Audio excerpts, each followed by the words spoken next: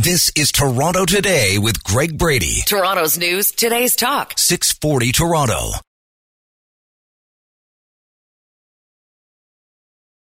What I definitely underestimated was the reaction yesterday to Canada's new passport. I think I thought it was about a 7 out of 10. I listened to some of the other shows. I think it was a 15 out of 10. I think there's so many people that aren't happy about it. Now, you can renew it online. That's good. They took Terry Fox out. That's bad. Oh, it's got several advanced security features. That's good. There's no reference to Vimy Ridge. It's made war veterans, very, very upset about that particular situation as well.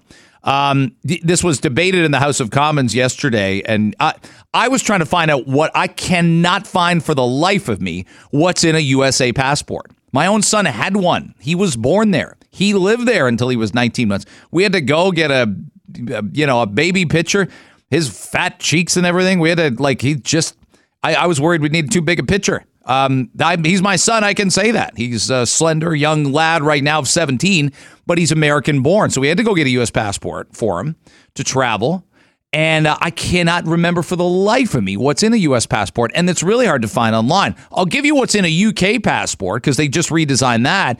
And they're a little more adventurous and brave than we are in Canada. They're a little more willing to stick their neck out and acknowledge their history. Here's a commentator, by the way, on CBC Vancouver talking about, because they were really mad that Terry Fox is out of the passport. And I am too. There's somebody who has universal Canadian approval. Find a thing that you don't like about Terry Fox. We could do it with any politician, any historical figure, sports person, Don Cherry, Wayne Gretzky, you name it, Drake, you name it, and 30 or 40% of people will have a problem with him. Not Terry Fox. Here's what this particular university professor said. For a country as diverse as Canada, with incredible heroes and lots of monumental events, just to have them narrowed down to random guy pushing wheelbarrow or arm cutting wood doesn't make a lot of sense. Hey, leave that random guy alone. That wheelbarrow stuff's hard work.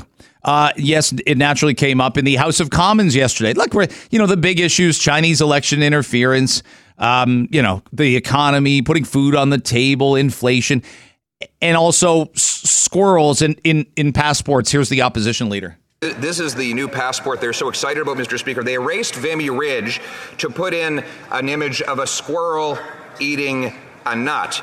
They erased Terry Fox, a guy who ran halfway across the country to fight cancer, to put in a man raking leaves. And they erased Quebec City in order to put in what appears to be an image of a boyhood prime minister swimming at Harrington Lake. Could this prime minister be any more out of touch with Canadians? The right honourable prime minister.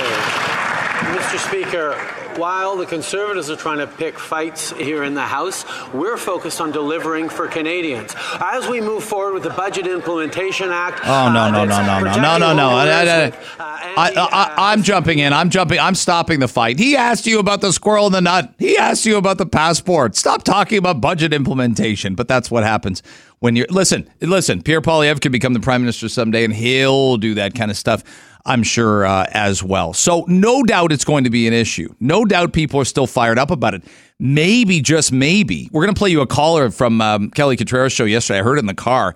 Guy was 24 years old, and he's like, I'm trying to learn about history, and everyone around me is making it really, really difficult for me to learn about our country and be proud of our country. This didn't sound like some kind of plant. This was a legitimately emotional 24-year-old about it, and we'll play it for you a little later on in the show. 6:13, Sheba Siddiqui is our producer extraordinaire, and I want to ask you about your weekend because you mentioned to me, I said there's a lot going on. Toronto's going to be a bit of buzz, but you're heading to one of my favorite places on the planet. I got to go there last year for a soccer tournament for my kid. Niagara Falls. You're going to Niagara Falls. I am, but I mean, I'm not as excited as I guess one would be. I am going to Niagara Falls. I have two aunts. I guess they're my kids' great aunts. They're like in their 70s, and they were born and raised in India. They're my dad's younger sisters. Okay. They've never left India before, ever in their lives. And they are now in Canada. They've come to Canada for the first time ever. They want to see, they've got 3 brothers here. their brothers, who knows how much time they have left. So they said, we want to go see our brothers before something happens.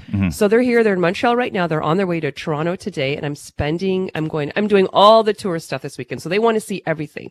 It's a lifelong dream. As a child, whenever we had relatives coming from India, all they wanted to do was go to Niagara Falls. That's just a thing. It's in the Bollywood movies. It's on TV. Is it really? Yes. Niagara Falls is the place. For honeymoons and stuff? Like, why is it in the movies? Oh, yeah. Because it's just they've romanticized. And you know what? It is a very romantic place. It is. Take out the crowds. You take out, all the chaos. The Boston Pizza on Clifton Hill. If you ignore that, there's a lot of... and the mini golf. They have go-karts for your 70-year-old aunts. They have that elevated go-kart track. Right? They're doing the boat. What is the boat called? The Maid of the Mist? Yeah, they're doing the Maid of the Mist with, some other relatives. That's incredible. No, so I'm like, you guys go have fun. I'm doing the driving. I'm going to drive everybody down there, loading all these seniors into my minivan this weekend, taking 2 of my kids who don't have any hockey or basketball or sports going on. And we're going to go to the arcade. They can do Maid of the Mist. I think so I'm doing Niagara Falls this weekend. I'm doing the CN Tower this weekend. I'm doing all of these tourist things this weekend so they can get it all in. Yeah, I think we've totally undersold Niagara Falls. There's 12 million visitors that come from other countries a year to Niagara Falls. 3 million are from the U.S. And I think, well, that's a big number, 3 million Americans, but it's right on the damn border. So some of them probably come more than once. You get that. But there are a lot of immigrants. That's what I mean. The idea that 9 million people come from places outside of the U.S. to Niagara Falls. It is a big deal that we take for granted, frankly. I mean, I go to Niagara Falls and there's nothing else to do. Like, let's go check it out, whatever. This is like a lifelong dream for many people. And I personally know people their dream has been to have their honeymoon in Niagara Falls. That's right. Well, it's the honeymoon capital, right? The band Honeymoon Suite was from Niagara Falls, and they called themselves that because they are from Niagara Falls, and so they called it Honeymoon Suite. So 6:16. I wish I was going. Do you need me for a couple hours? Do you want me to? Yes. Can you drive? Can you drive, please? Yes. Well, I don't. Drive us around. My rates aren't cheap. I'll say it's more expensive than your average Uber or Lyft. And I give tourist ideas. I give hot takes about sports and music and politics as well. They're going to turn to me at some over point the loudspeaker. In Hindi or Urdu, they're going to say, "Does this guy ever stop talking?" Yeah, and I won't. When they're insulting me, I won't understand it, which is probably that happens quite. No, they're going to be flirting with you. This is Toronto Today with Greg Brady. Toronto's news, today's talk. 640 Toronto. We're joined right now on the line by former deputy mayor of Toronto. She is running for mayor this time round. She was the first to put her name in as the deadline comes today, and of course she wants your vote on June 26th. She is Anna Bailao. Anna, it's great to have you back on Toronto Today. Thanks for the time. Always great to be here, Greg. Almost 90 candidates. I have a feeling the next time, and I know you're hoping that you'll be an incumbent mayor the next time this happens, I feel like the entry fee will be more than $200, but that's my editorial comment to say 90 is a lot. Do we need to do something about that process that allows 90 people? I know it's democracy, but it's pretty easy to do. It is easy, and it is democracy, and I think that bringing forward ideas, it's the most important thing, and making sure that there's a conversation and there's engagement with voters throughout this process. That's the most important thing. I'm focused my attention on that to make sure that we're reaching out to voters across the city, from Scarborough to Etobicoke, from North York to downtown, that we're talking about the issues and we're listening to the people. And believe me, I'm listening about the services in the city, about housing, about congestion, and these are the issues that we're talking about and that I'm addressing and that I will be addressing as mayor on June 27th.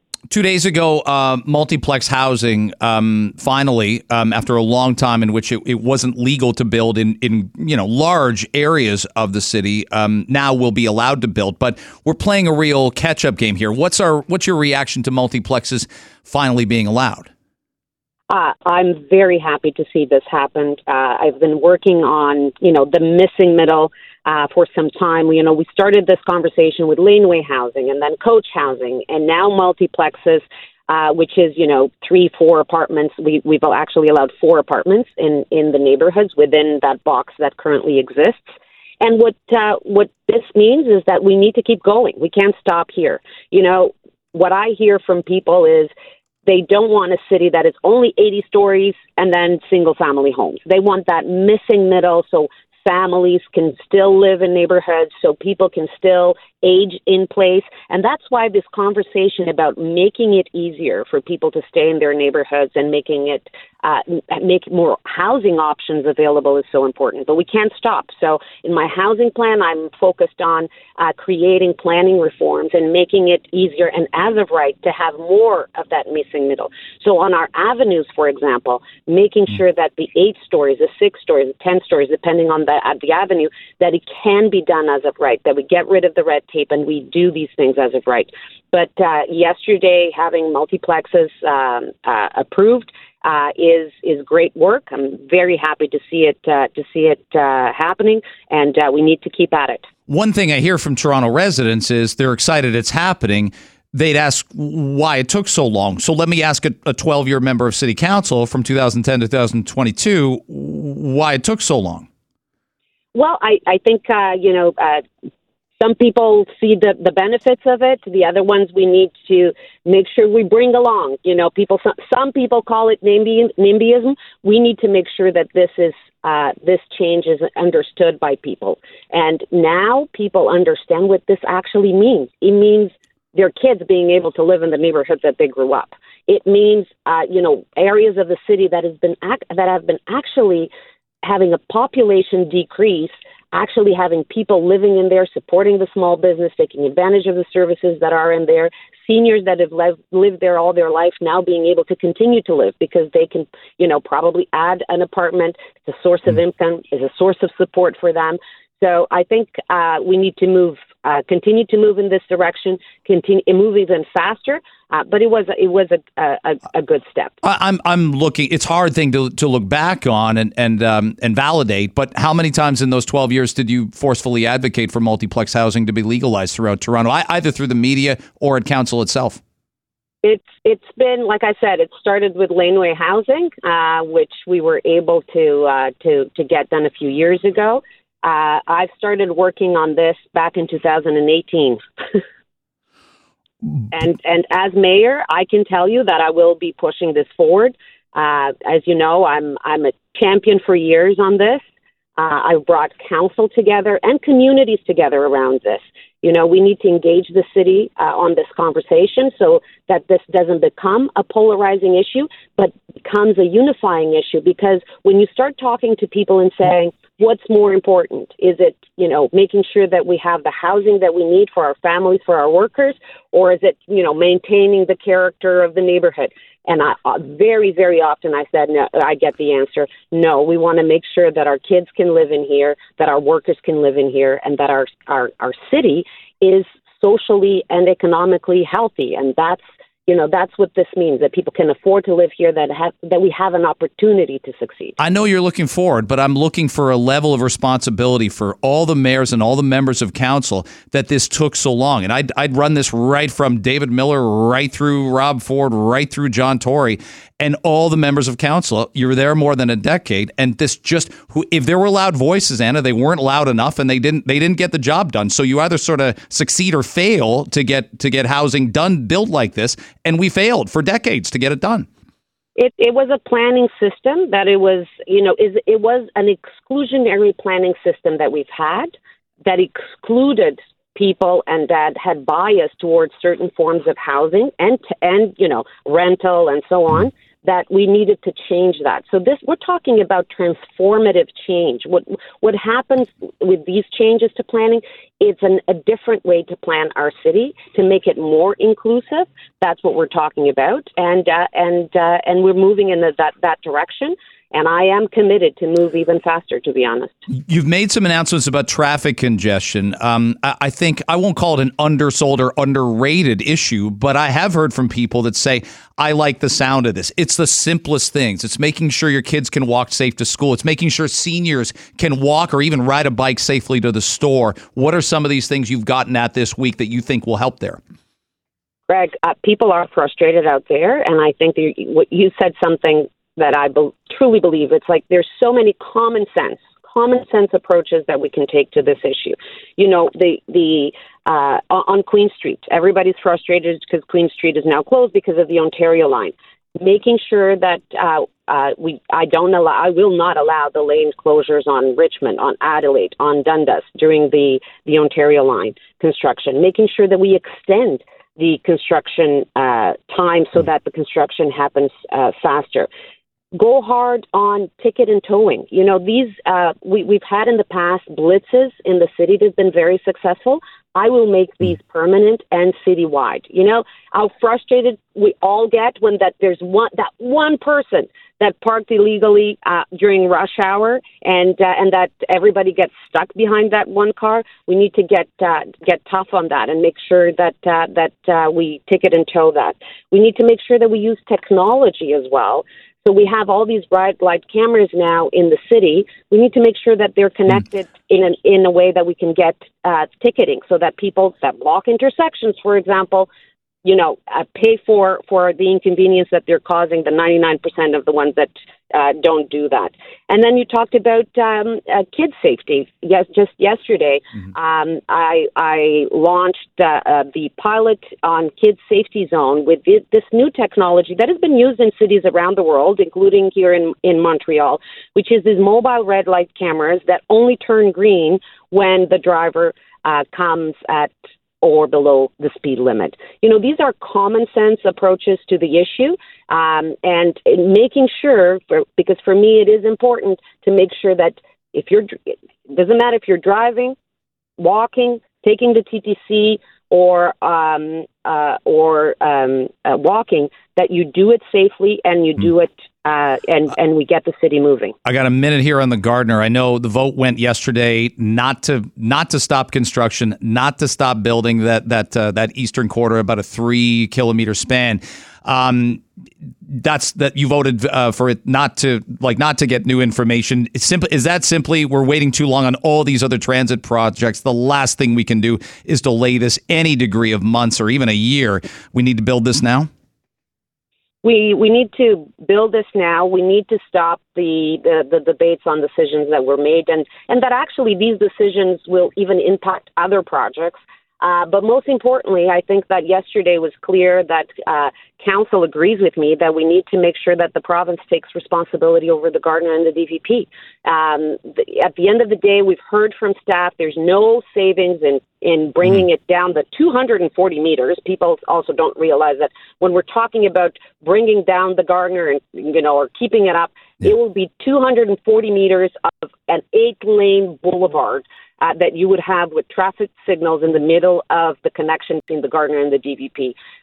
One of the busiest corridors for goods and services and people. Yeah. So at the end of the day, we need to make sure that the conversation is actually about the fact that these highways were provincially owned until the 90s. They were the responsibility of the province. They need to go back to be the responsibility of the province. Anna, we'll keep going on it. Have a great weekend. Thanks for giving us time this morning. We appreciate it.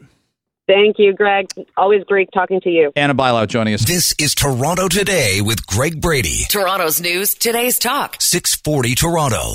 So multiplexes got approved. We talked to Anna Bailao about it a little bit earlier. Someone who's been fantastic on this front and wrote a great column about it in the Globe and Mail.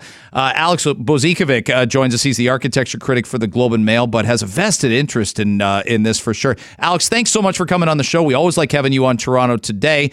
What's your make of this? I pressed Anna a little bit on why for decades and decades these kind of multiplex homes, 3 units, 4 units, we all used to live in them in other cities. We'd visit people living in them in other cities, and we just didn't have them in Toronto. It's an excellent question, and I think a lot of people were surprised when they learned that small apartment buildings are actually illegal, but they are. And Toronto has gone back and forth over the last 100 years between banning these buildings, then allowing them to happen in some places, and then banning them again.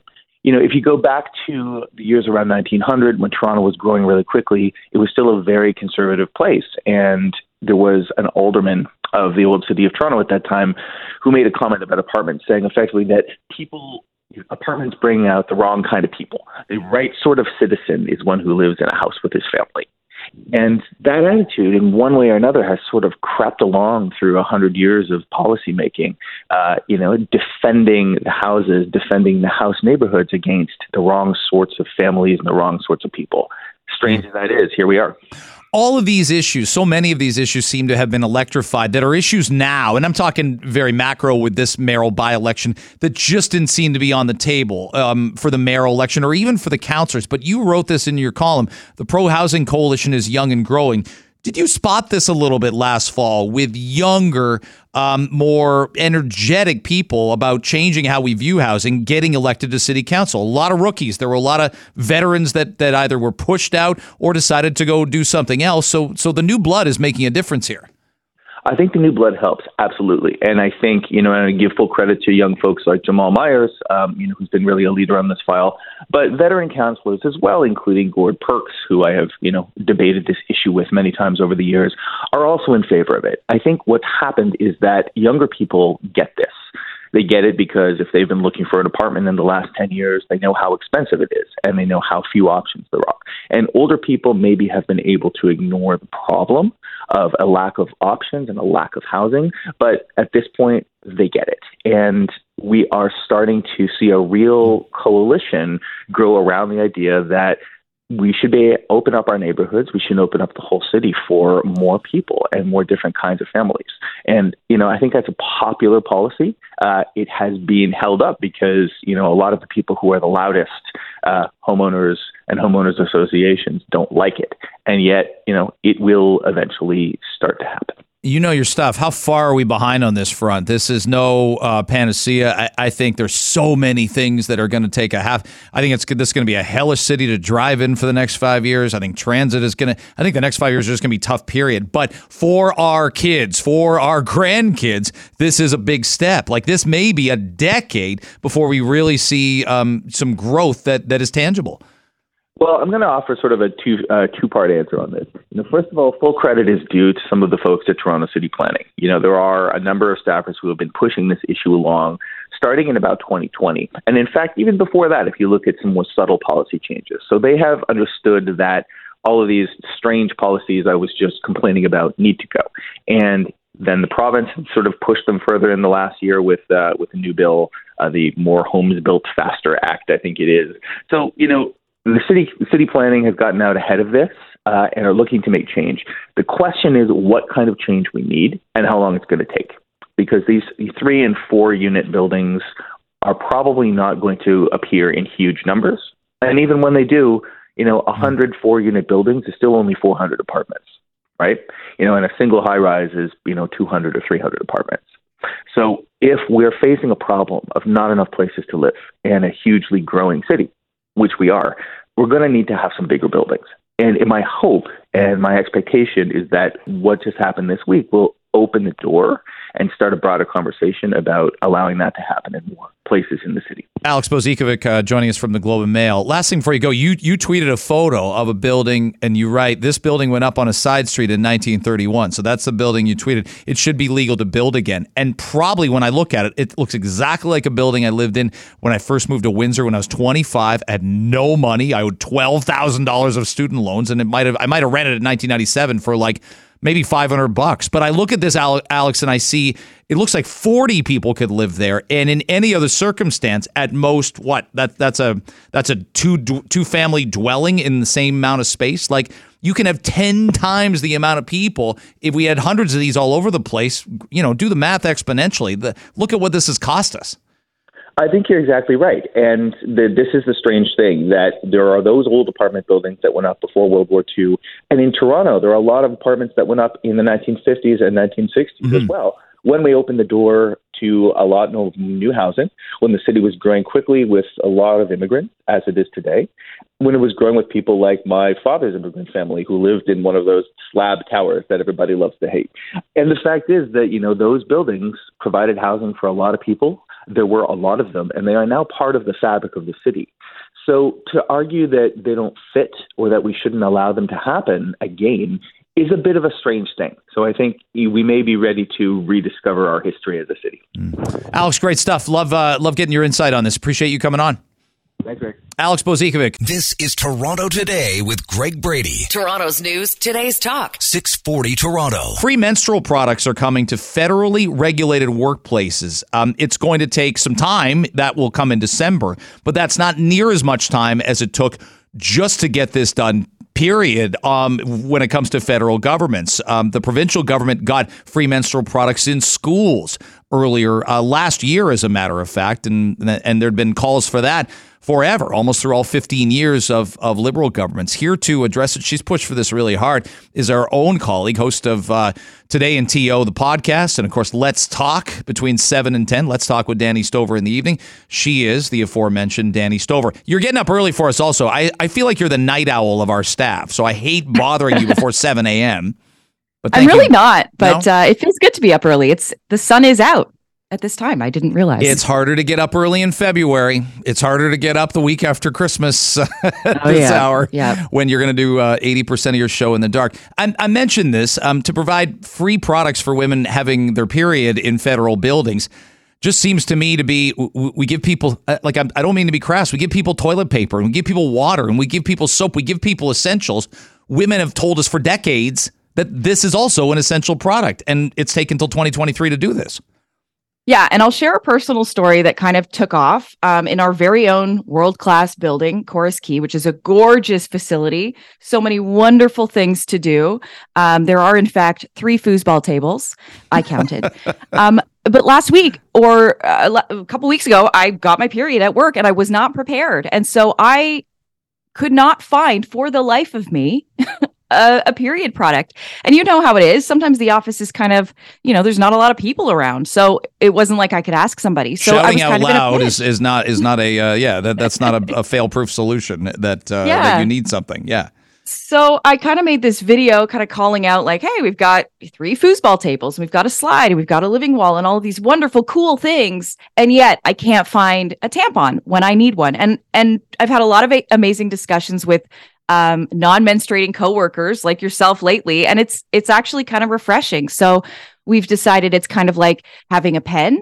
If you don't bring a pen to work one day, you'd hope your workplace has one for you. Forks, for some reason, Chorus also has a shortage of forks.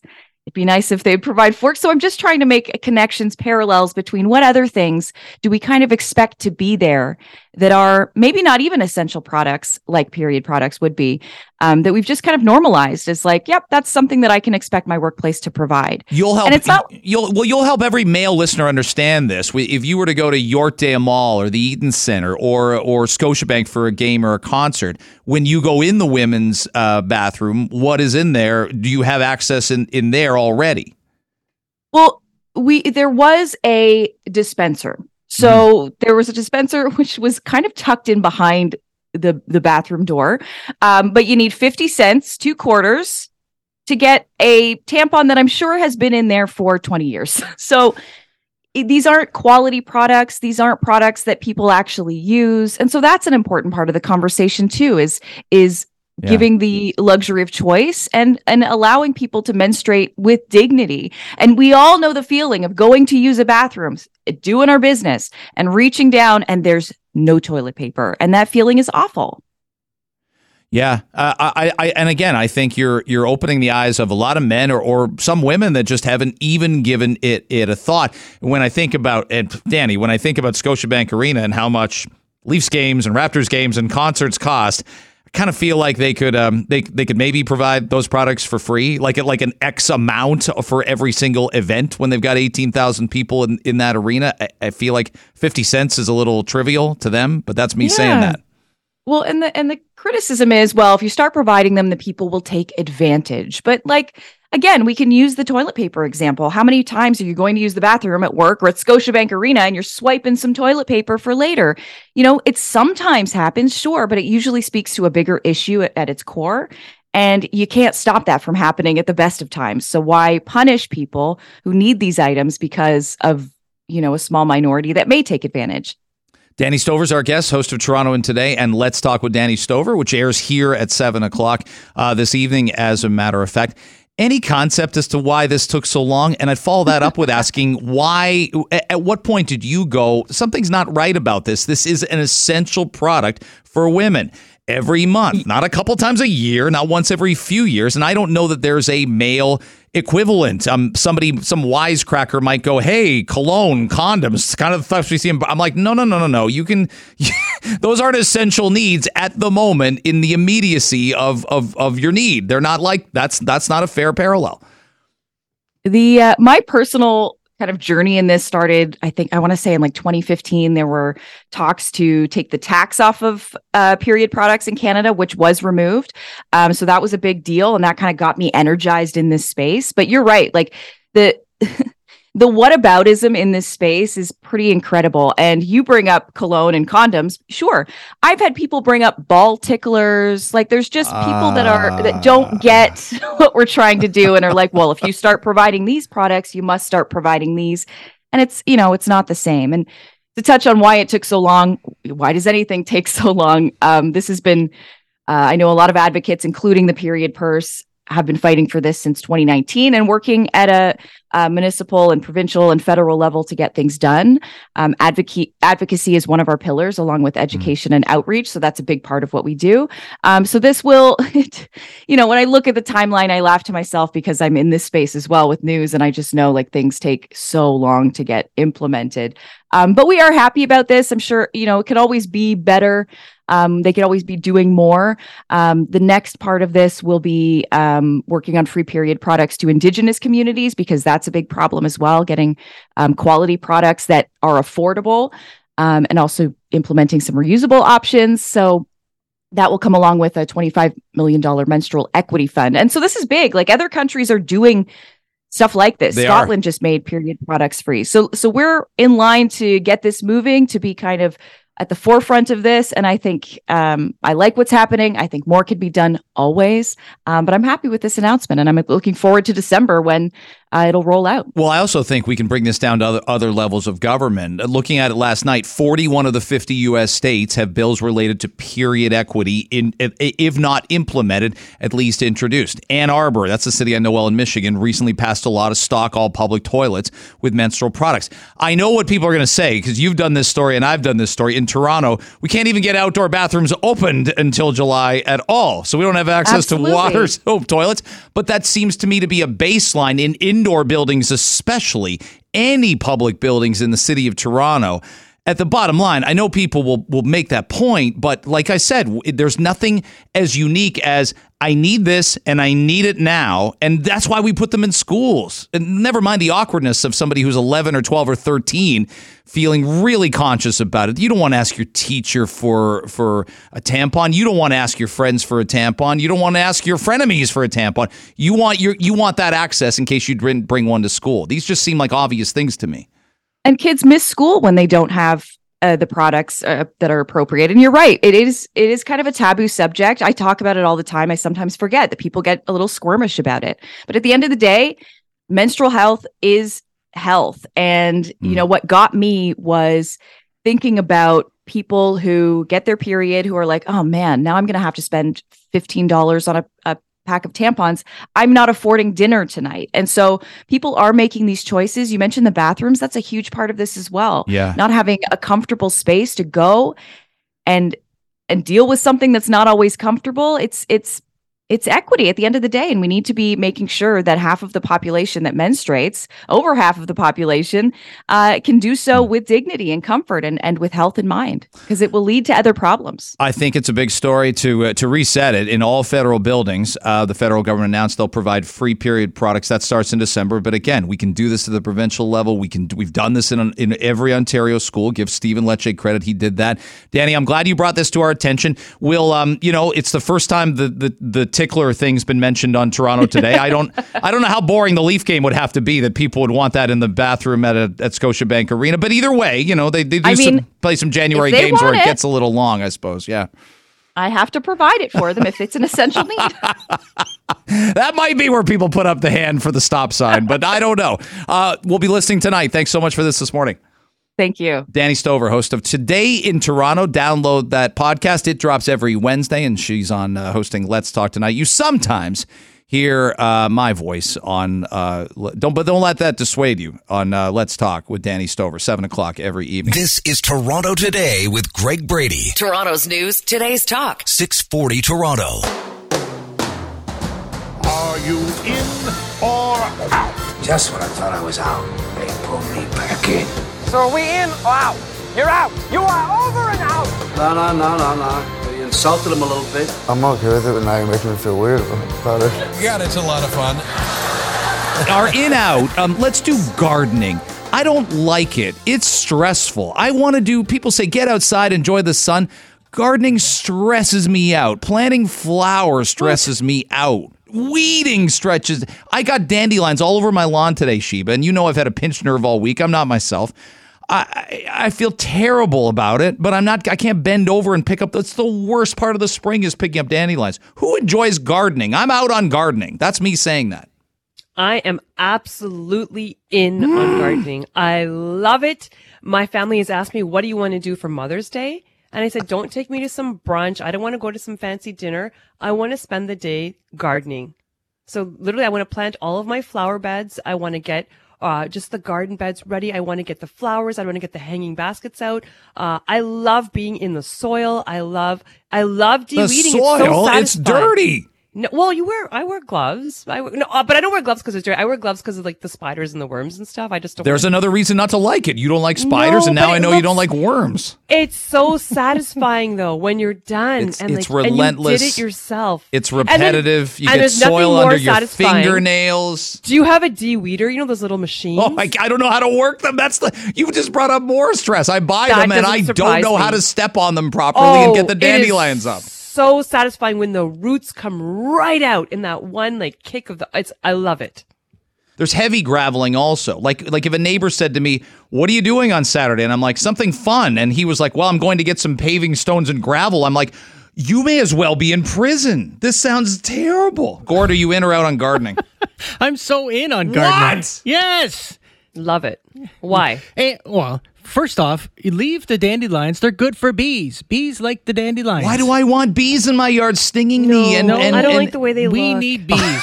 We need bees. Sheba doesn't like them aesthetically. She's not worried about the stings. They are beautiful, actual bugs. Yeah, well, we need them in the whole bigger ecology picture. We do. Yeah, and my wife is laughing at you, by the way, Brady. I don't know what to put in a pot. What do I leave in a pot? I've planted cedars before. I've rototilled, so I've done it. I'm not saying I haven't done it. So you have no flowers. You have no flower beds on your front lawn? That's a Mrs. Brady item. And I I don't ban her from gardening. So you're lying on the couch the whole day while she's out there. I'm out there just on a lawn. I'm checking the lawn. I'm the lawn person, and I handle recycling and garbage. So I have this is all on my business. Similar to my house. It's just weeding is soul crushingly boring. It never ends. You don't put music on, some earbuds, and listen to some tunes, and good audiobook. Why did we make this? How your lawn looks and how your beds look somehow is the litmus test for being a worthy member of the community. When did this happen?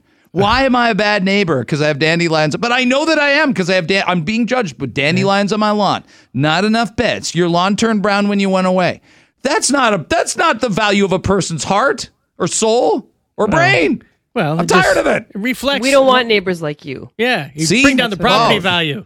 Boy, the NIMBYism in the studio today is out of control. Yes. Dave Bradley. Gardening. You can't enjoy going and getting paving stones and weeding and dandelions and bugs and dirty fingernails. You're on an island by yourself on this one. What the hell? I do like it. Yeah, absolutely. I worked in a garden center when I was in high school, so some of that knowledge stuck with me. Don't you feel bad for the people? The people who came in with droopy eyes. They're not excited. No, they're all They've been excited. sent there by a spouse. Their marriage is hanging on by a thread if they don't get this right. I would say 95% of the people who used to come in were excited and looking for answers and what can I use here and things like that. Planning. It's good fun. I don't know. And it's like life. Things grow, they bloom, they die. Yeah. It's so depressing to me. For dandelions, you can get one of those pickers you don't even have to bend over. That's true too. That's true.